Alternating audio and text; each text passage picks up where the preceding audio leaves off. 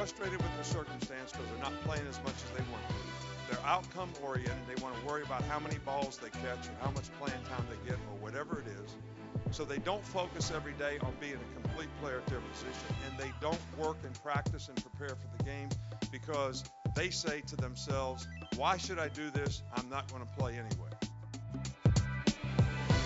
Nick Saban right there, the Alabama Football Coaches Association, talking about leadership and what's going on with the youth of America and how to create leaders and whatnot. Also spoke about Henry Ruggs a little bit. This is interesting to see. Your daily sports podcast, news, narratives, takes, and gambling. I'm Nick. Hola. So Sabi Sabester talked about how it would have taken leadership and courage for someone to help prevent Henry Ruggs from ruining his life by, of course, drinking till 3 a.m. and getting in an accident that killed the person. And he's kind of right. It's really interesting. That clip went viral. But then the loser Alabama Football Coaches Association issued a copyright claim because they're like, oh, you paid for him. Okay, cool, losers. I don't live in Alabama, and I probably never will. Thank you. Okay, let's move on. We'll talk about some football today. We'll talk about a little basketball. The NBA All-Star break is upon us. But we're going to start today with the Green Bay Packers, who are, of course, the top story, because the Green Bay Packers yesterday have closed their stock sale. You can buy stock in the Green Bay Packers. It has a return of $0. It's just a certificate that considers you an owner. You do occasionally get newsletters and shit and have first access to tickets, kind of. The Packers this week made $64 million selling a certificate to losers. $64 million. Packers fans are pretty far and away the dumbest fan base. That's unreal. They are $64 million dumb. That's crazy. I literally can't. I literally can't even. Moving on to the Olympics, we've been tracking this cheater Russian youngster. She, of course, is not. It's not her problem. She's 15 years old. Russia is making her do this. That there are many very well-written stories on the internet about the abuse that these young figure skaters go through, and as a result of that, they are doping, and their reputations are ruined, and their bodies are screwed, and, oh, yeah, all of the psychological trauma and the physical trauma and maybe some abuse. It's crazy what happens to them. But as you can see here from this blog, from BarstoolSports.com, Poetic Justice, the girl that everyone was worried was going to win gold because she tested positive and there wouldn't be a medal ceremony, she fell a lot, and she finished fourth. There she is, eating shit, if you're watching. I actually, now that she fell, she does not deserve to win. But there's no chance in hell a 15-year-old girl was like, I can't wait to use performance enhancers. That's Russia, man. That's how it goes. Kind of feel bad for her now, to be honest. Shouldn't be mean to her, but it is Russia. They're the worst. Confirmed. They're the worst. We do have an actual news story today.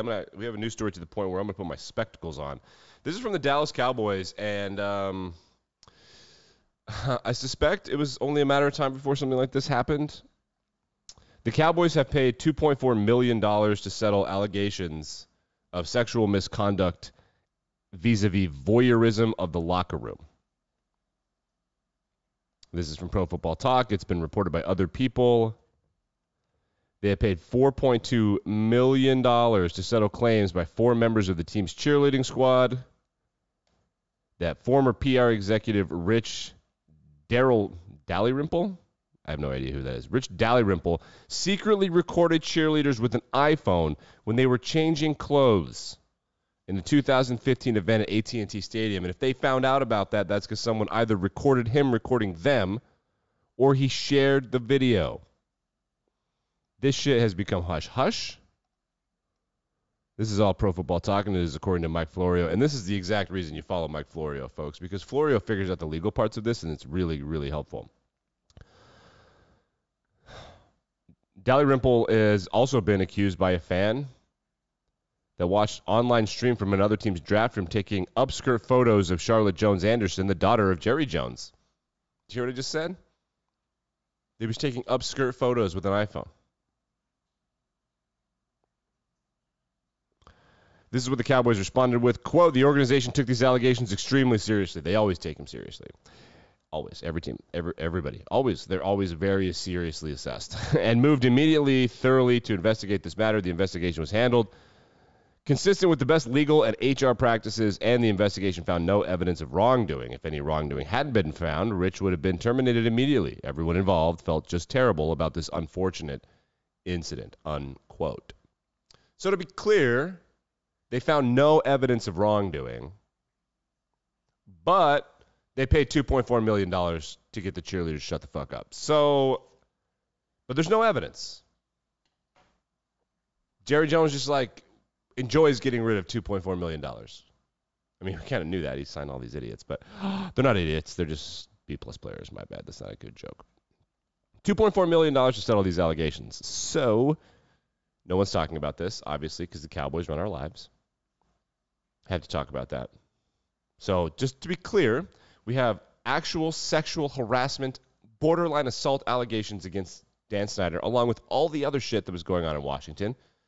Then we have the guy who's paying his coach to lose in Miami. And then we have Jerry Jones's daughter and the cheerleaders of the Cowboys being videotaped by a creep and no one talking about it. Great.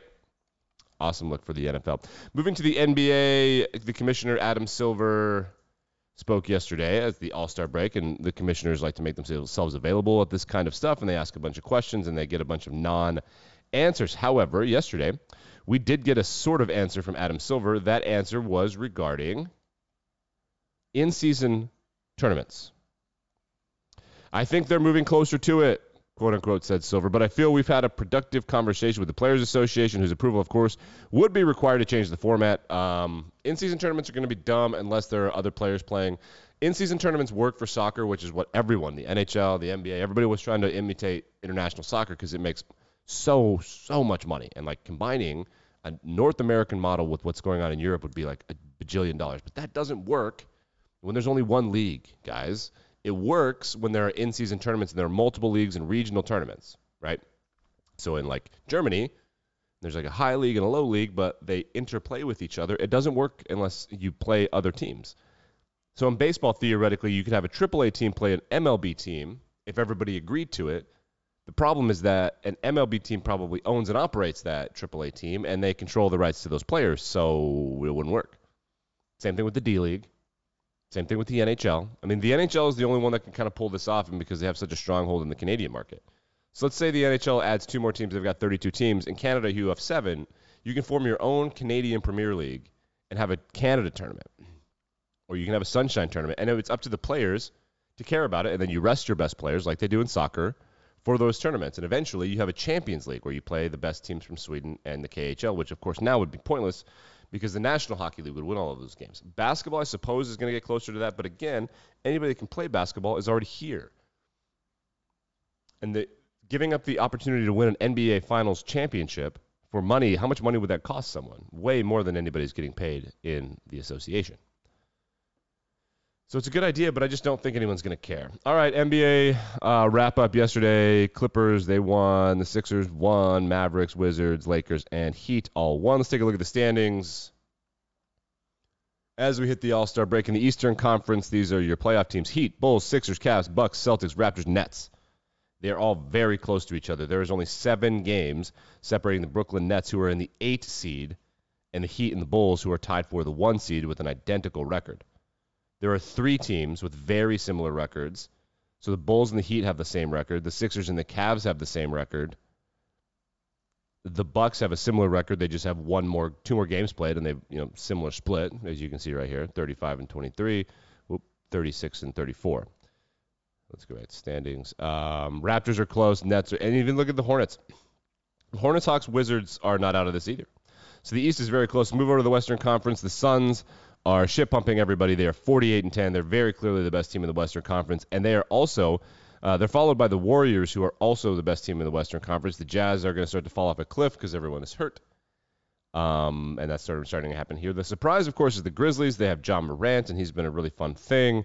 The Nuggets, the Timberwolves, and the Clippers round out the current playoff format. The Lakers are a game and a half out of the playoffs right now, which everyone thinks is hilarious, except for Anthony Davis getting hurt. That sucks. Feel bad for you, man. We got to follow up on this Matthew Stafford thing. So that video we showed yesterday, Matthew Stafford watching someone fall off a thing, now the internet is mad at him for being wasted and not asking if she was okay. Turns out the photographer fractured her spine and did not have a sense of humor about it. She was really fussy and honestly kind of, I don't want to blame her, but is it her fault that she fell off the thing?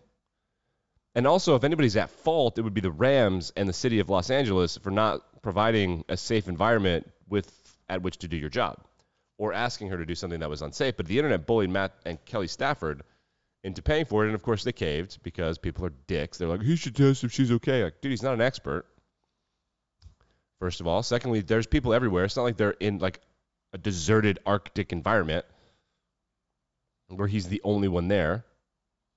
Third, she did it to herself. And fourth, the billionaire owner is responsible for providing a safe place for this team employee or team contractor, I don't know the exact relationship, for her to work. But the internet bullied Matt Stafford because he was there in the video. I would like to fall in front of rich people, and because the girl had a GoFundMe, and that's just her money now. And the Rams and Stafford are going to pay for the medical bill, so I guess she just gets to keep the GoFundMe for falling. It's an unpopular opinion, but I just don't. That was one of the stupidest things I've ever seen on the internet. And the internet is like really dumb. But the internet wins. They bullied them. Congratulations, you losers. Congratulations. Let's wrap up the show today. Is there anything else I want to talk about? I guess we'll just go through everything. Oh, yeah. The MLB and the MLB Players Association negotiated for 15 minutes on Wednesday. Now they plan to meet every day, beginning as early as Monday. No one cares. I just, as a sport, these idiots do this to themselves. Like, whatever, man. If you don't want to be in the money-making business and don't want to do good at sports and change any rules, whatever. Last year, you saw exactly how little people care about baseball when hockey and NBA playoffs go into July. You got crushed in June. Just crushed. With the Olympics, too. The Olympics got crushed, but that didn't help you either. You have the summer to yourself, and you're going to waste it. It's unbelievable. But we'll get you out of here on this stupid news, which actually, one more thing. Michelle Tafoya is leaving her job in the NFL as a sideline reporter to give her voice against critical race theory and other radically progressive policies. Quote, it breaks my heart that kids are being taught that skin color matters. Michelle Tafoya. I imagine she's going to be shit on quite a bit for this. I think players and coaches and stuff are going to publicly just shit on it. That's my guess. We'll see what happens. Okay, let's get out of here on this. The Washington Commanders are so incompetent. There is an in-house fight right now because they, in their new logo, 1932, right? Let's see, like 1937, 1942, 1983, 1988, 1992. They are at odds because the crest says 1992, but the title is commonly credited to the 1991 team. They don't know when they won their own championship. So, because the game was played in 92, that's the 91 season. Nothing to do but laugh. That's going to do it for this episode. I'll be back and better than ever on Tuesday. President's Day is a Monday. No, thank you. Like, rate, review, subscribe.